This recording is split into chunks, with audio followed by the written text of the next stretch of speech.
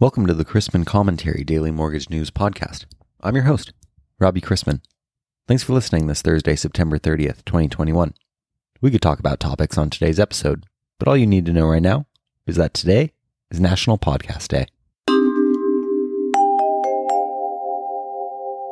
I'd like to thank today's podcast sponsor, Richie May. Richie May is a recognized leader in providing specialized advisory, audit, tax, technology, and other services in the mortgage industry and in banking. The firm has also consistently been recognized as one of the fastest growing firms in the country and has been named to the Housing Wire Tech 100 in mortgage, Accounting Today Firms to Watch, and the fastest growing firms and an excellence in firm culture by Inside Public Accounting several times. To experience how Richie May can help you transform your mortgage business, visit richiemay.com. The end of the third quarter is here already. The fate of Fat Bear Week hangs in the balance, given the possible government shutdown. For a link to how a shutdown impacts lenders and borrowers, visit robchrisman.com. The focus of financial markets has shifted from the pandemic to growth in economies and inflation around the world, with our Fed explicitly mentioning the scaling back of asset purchases. We can all live with a 10-year yielding 1.5% and mortgage rates where they are, but the rate of change in the last week has really turned heads. Lenders tell me that locks are already down and lender activity is slowing, whether due to refi burnout, the season, or the move in rates. At least the OCC tells us that residential mortgage performance has improved. Is your company in touch with any sellers of prenatal vitamins about selling you the list of people buying them?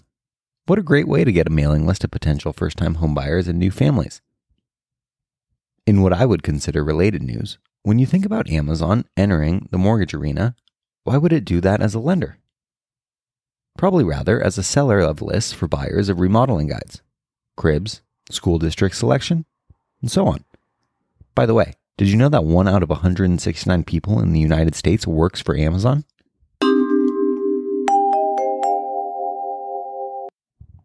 Yes, most interest rates have ratcheted up in the last few business days as information points to economies doing well. Much of the attention over the last week surrounded the latest meeting of the Federal Open Market Committee. As expected, no changes to monetary policy were made, but the committee did say that scaling back their asset purchases might soon be justified.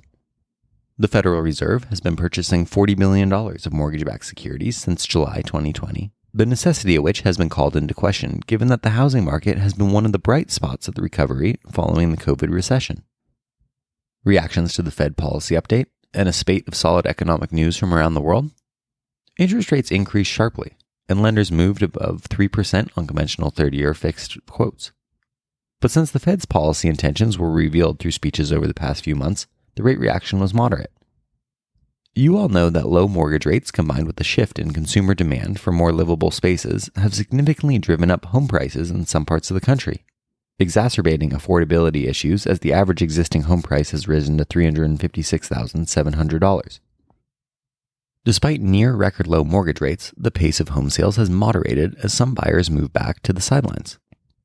Meanwhile, multifamily housing starts accounted for the majority of starts in August as leasing activity is once again heating up.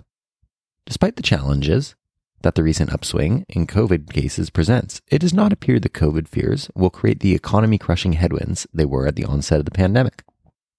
In terms of fixed income securities yesterday, there wasn't much to report from the bond market. Hanging over investor sentiment are the showdown over the debt ceiling and Fed Chair Powell's renomination. Pending home sales increased 8.1% in August when expectations were for only a 1.0% increase. Were the expectations way off, or are home sales that strong? Turning to today, we've already received the first look at Q2 GDP. It's old news, but it was up 0.1 to 6.7%, and weekly jobless claims, up for the third week in a row, this time 11,000 to 362,000, with a huge drop in those receiving benefits. Later this morning brings September Chicago PMI, Freddie Mac's primary mortgage market survey, and a host of Fed speakers with no less than half of the current sitting president scheduled to speak.